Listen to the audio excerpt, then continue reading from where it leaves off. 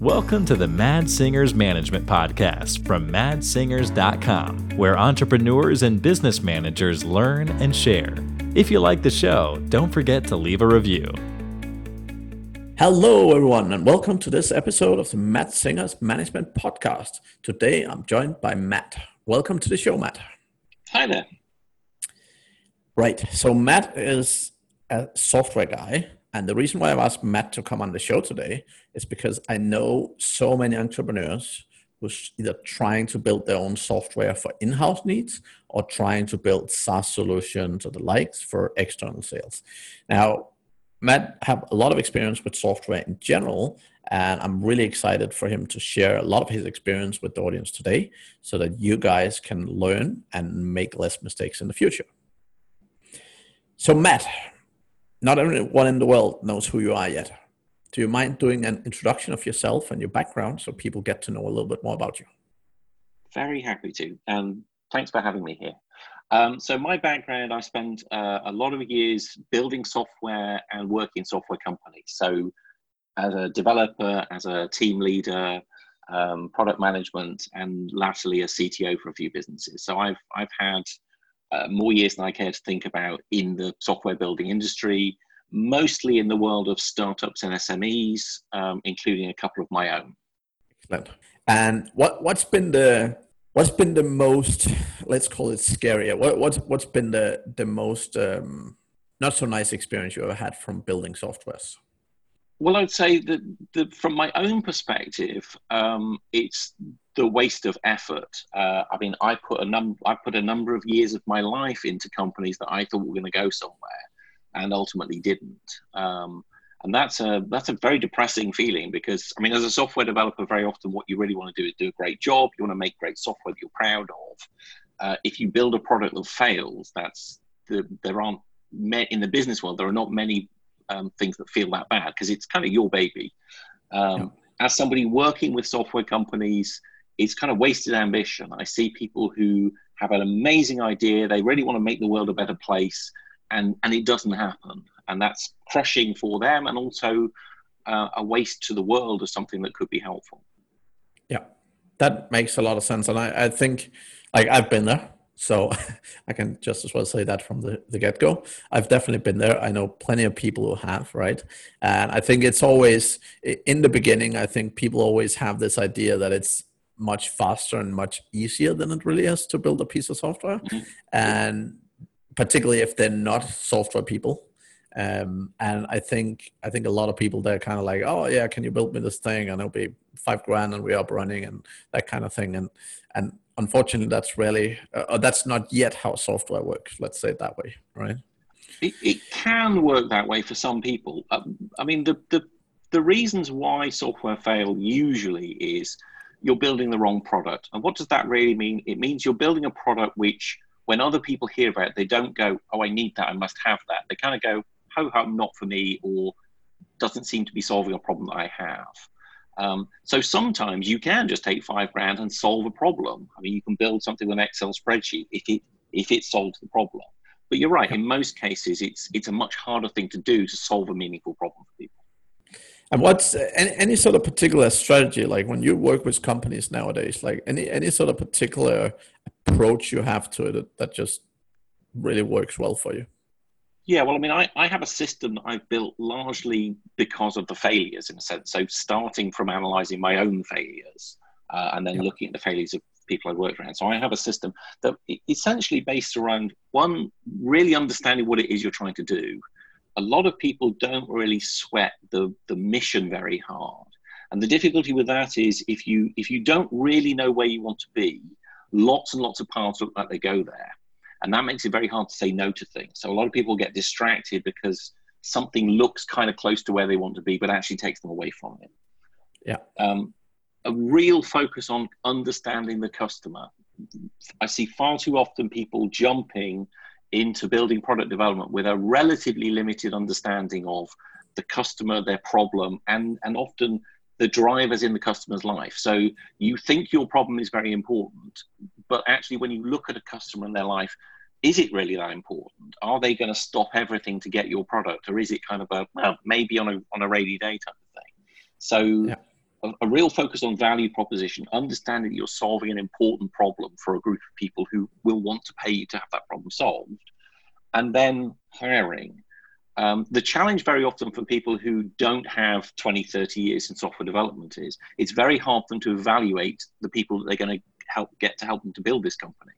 And I do see a lot of non-technical people making risky choices in terms of early technical hires, hiring kind of the best programmer you've met type of thing as your CTO, which from the outside kind of looks like it might not be a bad decision, but is pretty risky as to whether you're getting the right person for you, for your business, and the work that needs to be done. Yeah, and I can definitely attest to that. I've seen a lot of people in that situation because, mostly it's a question of, I have this idea. Do you know how to do it? Yeah, I do. Okay, let's go, kind of thing, right? So they're not taking big strategic approach, as you're saying, right? They're just, it looks easier than it is, which is fine. One of the challenges, and I think a lot of people don't see this about software, is that firstly they have this idea of building software is like building a house. It's like you have a plan and you follow the plan. Yeah. Software's not really like that.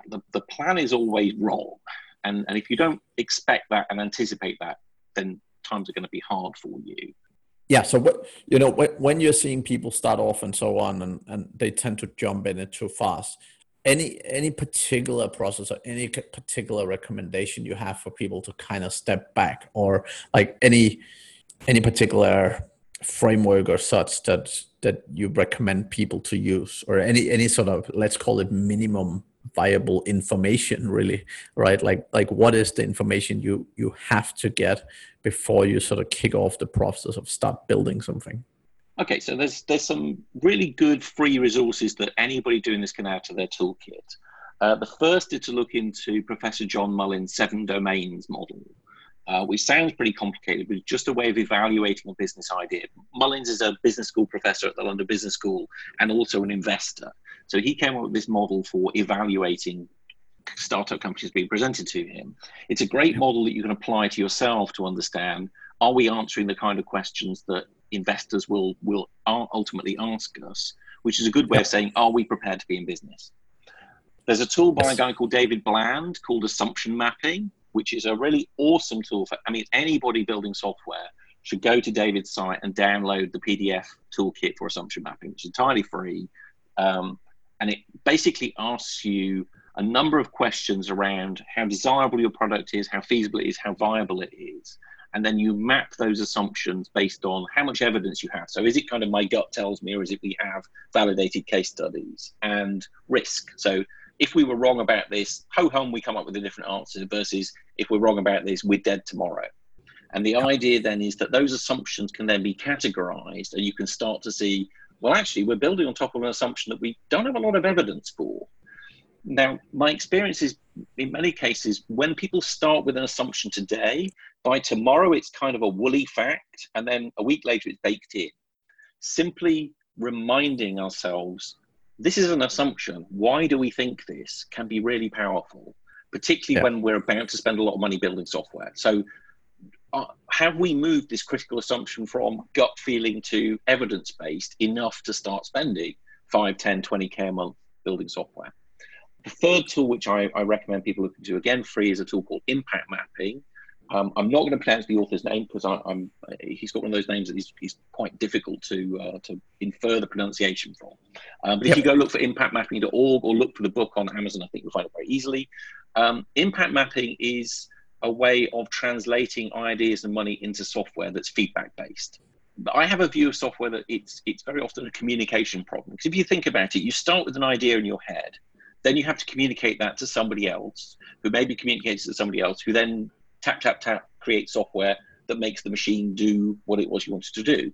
How that idea gets translated from the idea in your head to a working piece of software is very much about how you communicate what the problem is and who can impact it, and good or bad ways of solving that. And impact mapping is a process that really anybody can use to try and hone down, this is where we should be working. We should put the bulk of our money on our effort here because we think has the best chance of delivering for our business.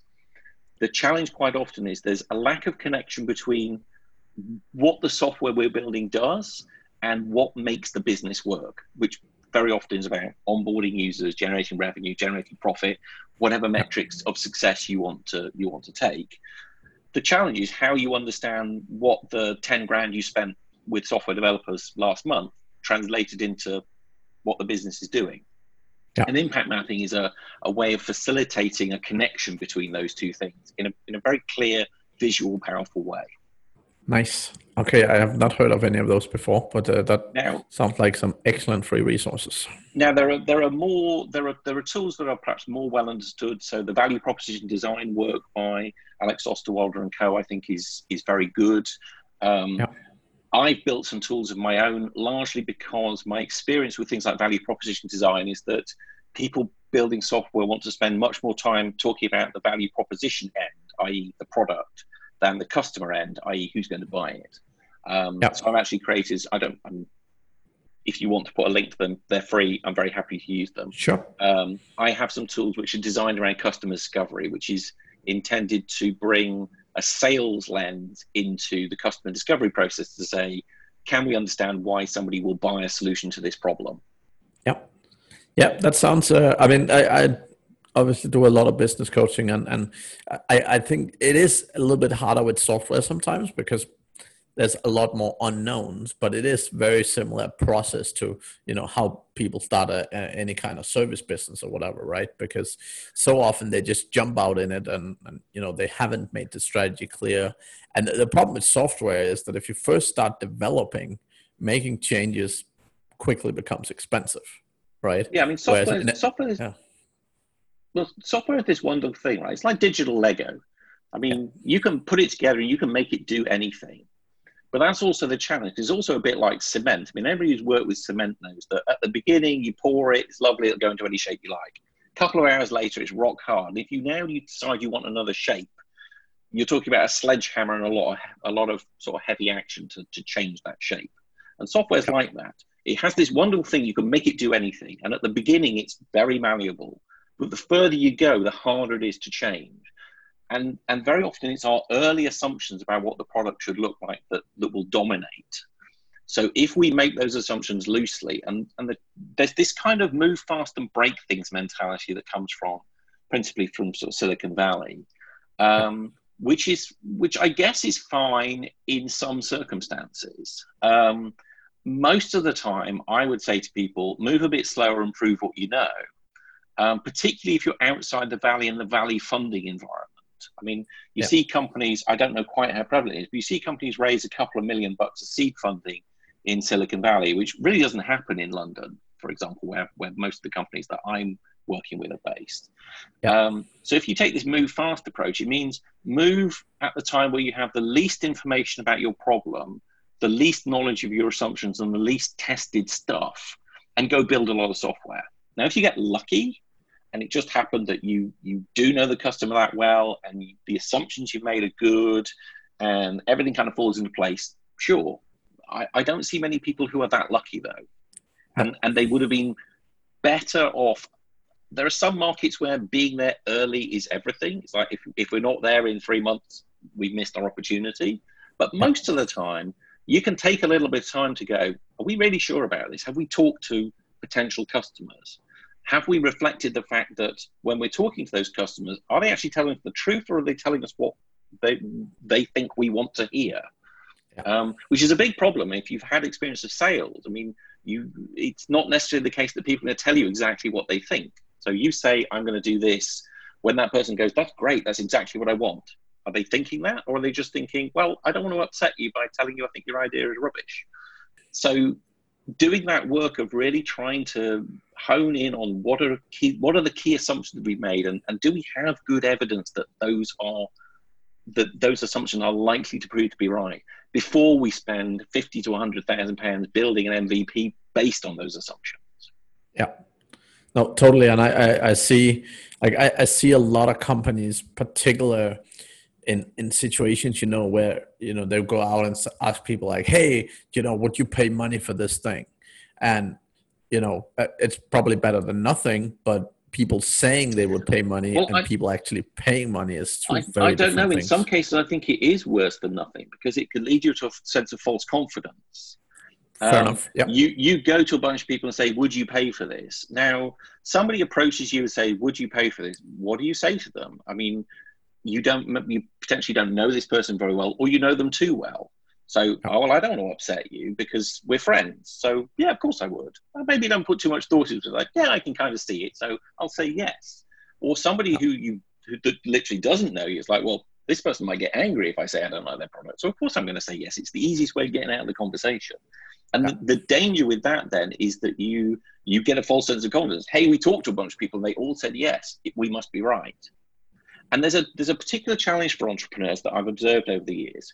If you're the kind of person where you start hearing things you disagree with, so you start saying, I'm doing this, and people say, well, that's a rubbish idea, that's not going to work. You really don't get in the room because most ideas at the beginning are pretty silly sounding to somebody. Yeah. So by definition, you're the kind of person who thinks you know better than other people. So when other people tell me I'm wrong, I'm right. And at the beginning, that serves you really well because more people are going to tell you you're wrong at the beginning. But then there comes this point for most entrepreneurs where they step out of what you might call their zone of competence, and they're starting to make decisions where they're very likely to be wrong, but they've now acquired this sense of, I know best. When other people tell me I'm wrong, I'm really right. And if they don't have somebody in the business who can give them a sense of objectivity, some perspective, and say, you know what, actually, you're wrong, you need to listen to this, that can really lead them astray. And you see a lot of people where founders start, after a track record of making what seem to be really great judgments, suddenly start making really poor judgments and run into trouble. Yeah, I love that analogy you have there. I think that's, I mean, it happens all the time, right? And it's in the beginning, again, you can power through a lot of things, even if you make wrong decisions, or if you, it's not really wrong decisions, but if you like, let's call them less than ideal decisions, you can still often power through it. Right. Exactly. But at some point, your company grows so big that you can't keep doing that. Right. So I love that analogy. That's great. Okay. And so if people are looking to get started, right, and they're looking to build, let's say, a larger tool. So you mentioned earlier, like let's say the second tool as an example. What is the best approach if they are, for example, a non-tech person? Like, what do you recommend the sort of right approach being? Should they go straight out, hire someone, or like what's the best way to go around it? That's a really good question. So if we're assuming sort of a non-technical person who wants to build something significant, I mean, if we're talking pure startup, then my advice generally is go find a co-founder. I've watched this happen a lot. Doesn't matter how determined you are, how smart you are, how brilliant you are, every startup at some point becomes so hard that having somebody else kind of in the foxhole with you is almost essential. So if you are a non-technical founder, trying to find a technical co-founder is probably one of your best routes to success. If you can find somebody who complements you. So if you are an ideas person, a creative, you probably want somebody who's more of a completer finisher type of person as a co-founder to complement that. So the ideal is kind of you go out and you find the technology person who might be the person who builds the first version of your product. Obviously, if we're talking about larger organizations with established teams, things like that, it tends to be a bit different. The next thing is kind of to try and ask, what sort of shift am I trying to make? Am I trying to completely redefine how a market or an industry works? Am I creating a new business model? Am I shifting customer experience somehow? So what is the real driver of the change I'm making?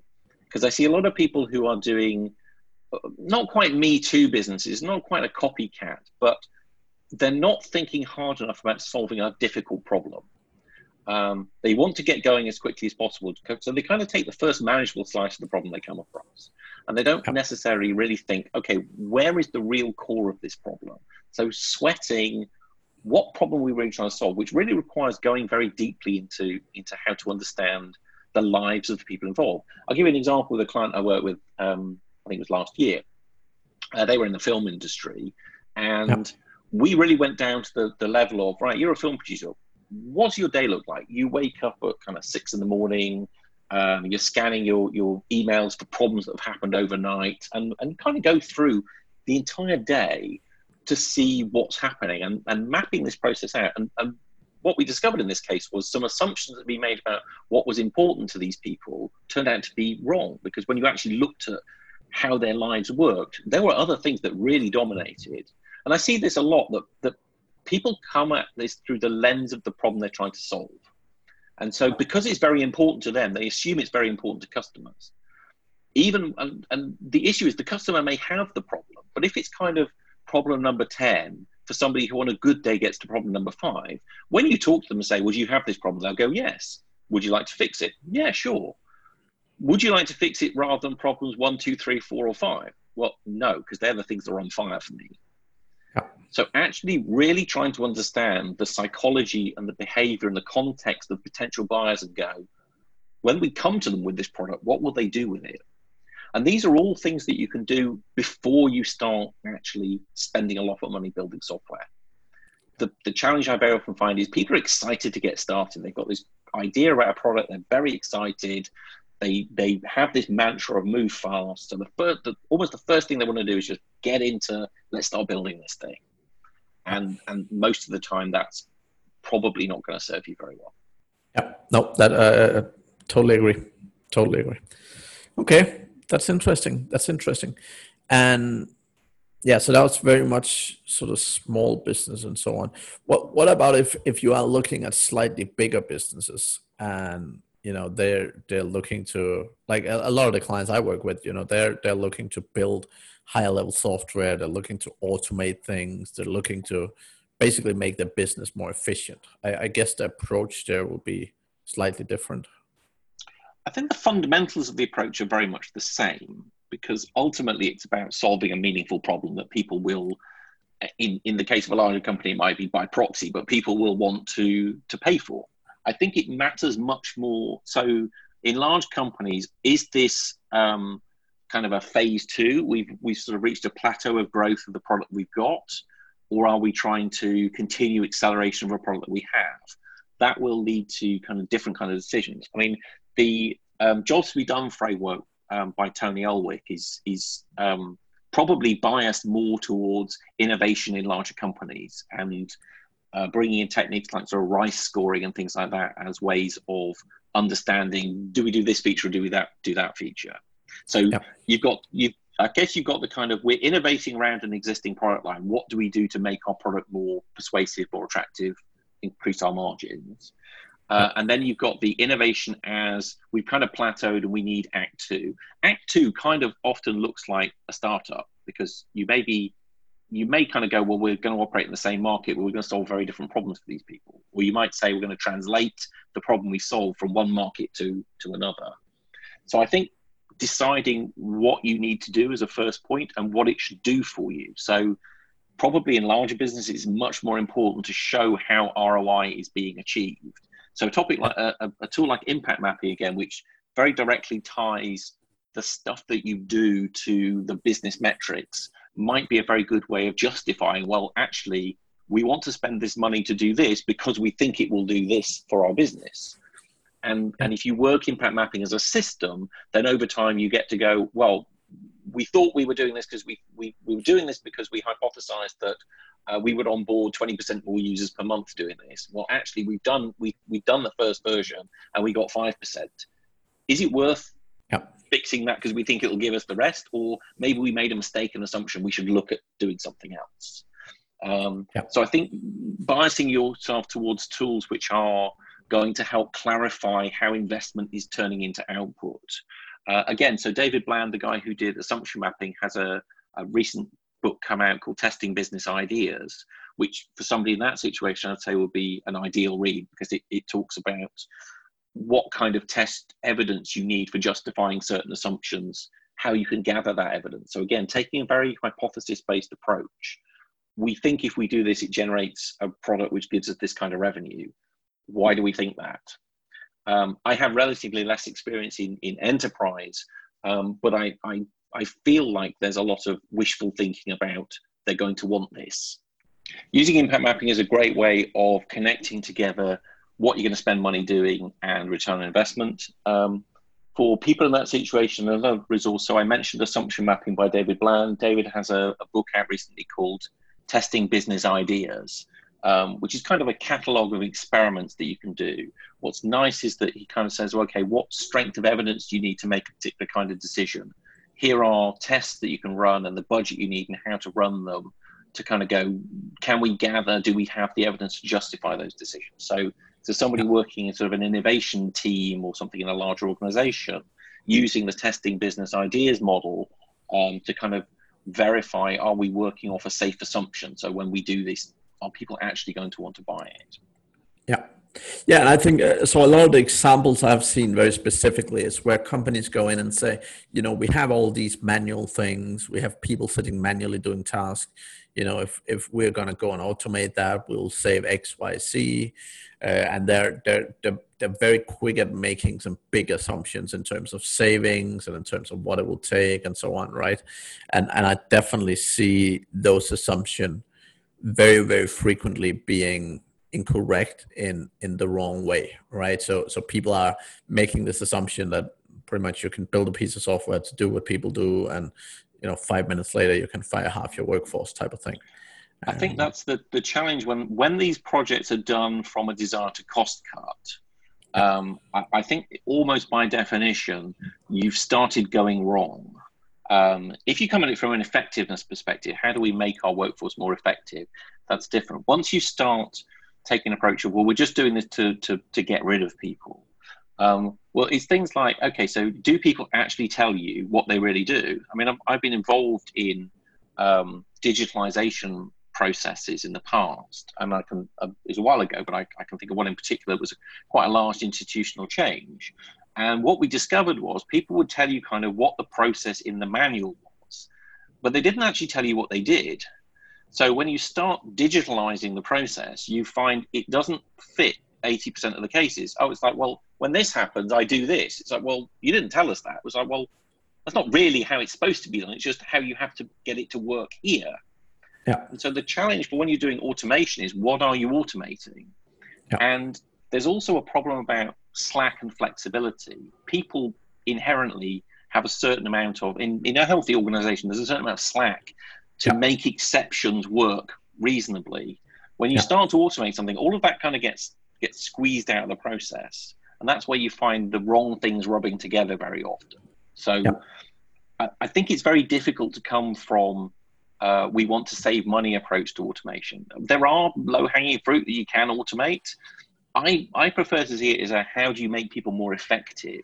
So how do you use automation, artificial intelligence, these kind of tools enable people to do better at what they do? And I think that's a much more productive way of coming at things. Yeah. And then actually, so the way I've seen a lot of people come at it is also slightly different. Often I see, there's all these many manual processes, and it's very frequent that, when people have to sit and manually copy paste information from one place to another, 700 times every day, the likelihood they make a mistake is much higher and so on. So it's often from that kind of scenario that it's not necessarily, let's cut people, but it's more sort of a, The determining question I would say is, who is driving change? If, as an organization, you say to people, how can you use automation to make what you do better, then you have some agency in the process and you are driving that to effect change that means something to you. If it's top down, how do we change the process to be more efficient for us? That's, I think, where things start to go wrong, because you have to be careful. People, I mean, and humans are humans, right? So you see the machine coming for you. Do you stick a stake in the spokes of the machine? Do you tell people what you really do, or what the book says you should do? So I think it's very much, if you are trying to enable people, if you're making people an agent of change and giving them the tools to say, how does automation help you? I think you get a much better output than if you kind of take a top-down system approach of, this is a machine and we can just turn this bit into a better machine. Yeah, I like it. And it's very similar. I mean, I used to work with IBM where we would, go into companies and figure out what they were doing and basically outsource that labor to one of the centers with IBM, right? And that was exactly the same thing. Like, you had the process book, and then reality was often a very, very, very different thing. Absolutely. So, totally relate to that. Okay, that's excellent. And I think from a high level perspective, I mean, it's some of these things that, I don't think people should generally be discouraged to necessarily go and look at developing tools and so on, right? But I know lots of people who are too afraid to do it because it's too technical, or they're not technical themselves and so on. Like any sort of particular, if people are sitting being very hesitant, any particular advice for business owners in that situation? So I mean, there are some people who probably just shouldn't. I mean, if you are not good with risk, if you're not good with stress, if your family situation is a bit uncertain, or not being out of work unpaid for 6 months could be problematic, then that really probably says, if you feel this is risky, there may be a good reason why it feels risky, and not everybody should just jump into it. That said, if the risk level is appropriate and you have a good idea, there's never been a better time to pursue it. But the fundamentals remain the fundamentals. So if you are not capable of building the software yourself, you're going to have to get somebody else to do it for you. How do you know that the people doing that are the right people? And I run into lots of people who've hired people who you look at, so average layman would look at and go, well, not a bad choice as developer or CTO or what have you for this business. But where somebody who'd been in the profession for a long time would go, well, maybe that wasn't such a good choice. So getting a group of people around you. So, I mean, the first thing I would say is you need somebody who can tell you, wake up, smell the coffee, something's not right. Yeah. You need somebody who, when they say that to you, you won't go, I know better. And you will go, okay, I need to kind of step back and test what I know about my situation. Right? Yeah. If you don't have that, there's a good chance you're going to take a long walk off a short pier at some point. Yeah. Secondly, if you're building technology, you need a trusted technology person, at the very least as a kind of advisor, somebody who can vet people for you, help you make decisions, or just give you the right questions you should be asking yourself. If that's not somebody actually part of your business, it should be somebody who is friend with your business. Yep. So look through your network for people who've been there and done it, and who are willing to kind of give you an hour every now and again to kind of vet what you're doing. And definitely that first technical hire, you have to sweat that as hard as you can. There's a good model for decision making that I get from Jeff Bezos, which is really about two types of decisions. There's decisions that need to be made in a hurry, and there's decisions that, if we're wrong, have really bad consequences. If we need to go in a hurry, then we have to understand, what does bad look like and what would we do instead? For some decisions, we really need to take the time and sweat them properly. That first technical hire should not be a type 1 decision. Yep. You should actually really have the best shot you can at getting the right person. Because if you hire the wrong person first, it's very unlikely that future technical hires are going to take you in the right direction. Yep. If you've hired somebody who does not have a good values alignment, I mean, values is something that I spend a lot of time on with clients. Yep. And for me, values really are about day-to-day behavior. They're not kind of nice fuzzy words that we aspire to. It's how we want to be. Hiring somebody who's a bad values fit for you. I mean, I had a case a while ago, some very energetic, talkative founders who hired a CTO who was essentially a recluse. Now, their technical merits in this case don't really matter so much. Because if we think about software as a communication problem, that I have to understand what problem I'm building, an inability to communicate is pretty much a no-go for non-technical founders. So really sweating that first hire and making sure you've got somebody good in the business, I think is probably, if you've got that and the risk you're taking is appropriate to your situation, then I'd say, great, go for it. Excellent.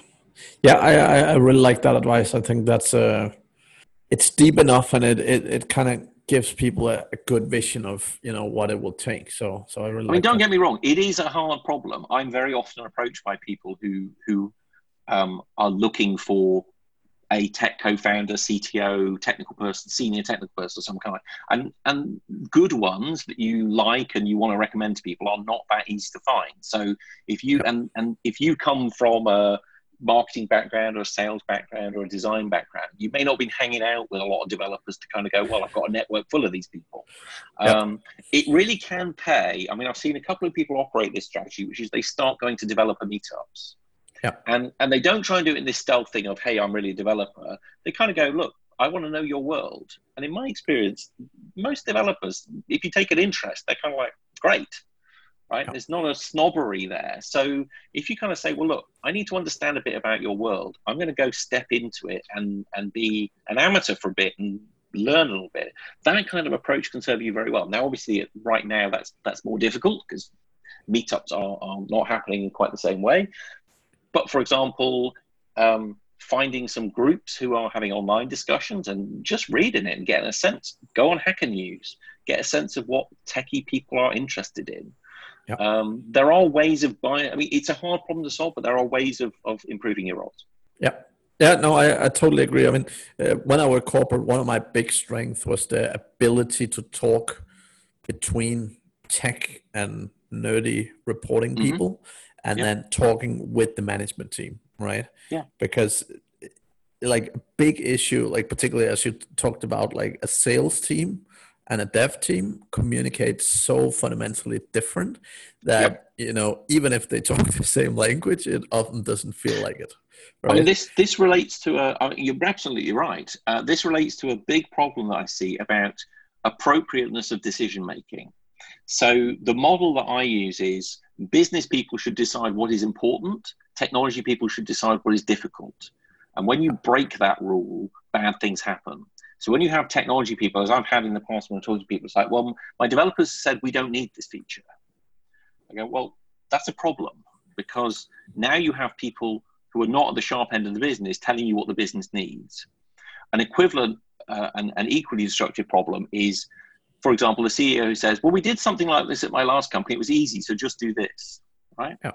You don't, unless you are a Mad Chops developer, you don't get the right to say what's easy or not. Your good technical people you've hired, that's what they're there for, right? Yeah. So making sure that you have business people deciding on what the important thing for the business is, and technology people deciding what is easy or difficult, that allows you to triangulate around problems that are sufficiently difficult that they are interesting and hard to copy, but sufficiently important that they really give the business some leverage. And if you get that decision making right, that's very important. But it does require that the two parties are able to actually have a conversation, which, as I'm sure you've experienced, often that conversation is not really happening. It's almost like diplomatic things with two companies that have no diplomatic relations. So they have a meeting in one room with the negotiator, who then takes what they've thought, go to another room and starts talking to the other party. And you just can't have that. That might work in diplomatic negotiations, but if you're trying to build a successful software product, that's not an approach that can work. No, and often it's not even that people are not in the same room, but it's just because, you know, metaphorically I mean, physically they may be in the same room, but metaphorically they're very often having very different conversations. And that leads to all kinds of problems for founders around things like, well, they keep saying it's nearly done, but it's never actually done. Or why doesn't it? I thought we were building a product that does this. It doesn't seem to do what I want it to do. And it's not for lack of talking. Most often it's for lack of listening on both sides and an ability to hear what is being said. And also there can be a kind of a view of technical people as, well, they're just the coders. They're there to do what I tell them. Well, that devalues good, when that sort of thing happens, that devalues good technical people who can kind of say, well, actually, now I understand what you're trying to do. There's a better way of doing this. It's cheaper, it's faster, it's more effective, what have you. So facilitating an open conversation, and this is where a tool like Impact Mapping I've discussed before can be very powerful, because it creates the environment for business people and technology people to come together and have a conversation where both of their needs are met. That makes a lot of sense. That's been super interesting, Matt. That's been a really good conversation. If the audience is eager to get hold of you or the likes, what's the best ways of finding you? So I have a website, theartofnavigation.co.uk, which kind of lays out at a high level kind of the sort of work I do. My LinkedIn profile, again, gives information about the kind of things that I do, the kind of problems that I tackle. I'm generally very happy to have a conversation with anyone about kind of problems they've got. I mean, my big thing really is software has this amazing, when done right, software has this amazing power to make the world a better place. And I really love when people are doing something meaningful with software and actually creating something that's going to have some impact. And I'm very happy just to hear those kind of stories. Excellent. Yeah, I love it. I love it. Thank you very much, Matt. I will include all these links in the show notes. And thank you very, very much for coming on the show. Matt, thanks very much for having me. I've enjoyed it a lot. Thank you for listening to the Mad Singers Management Podcast. Please leave a review. It means the world to us. You can also learn more about management at madsingers.com.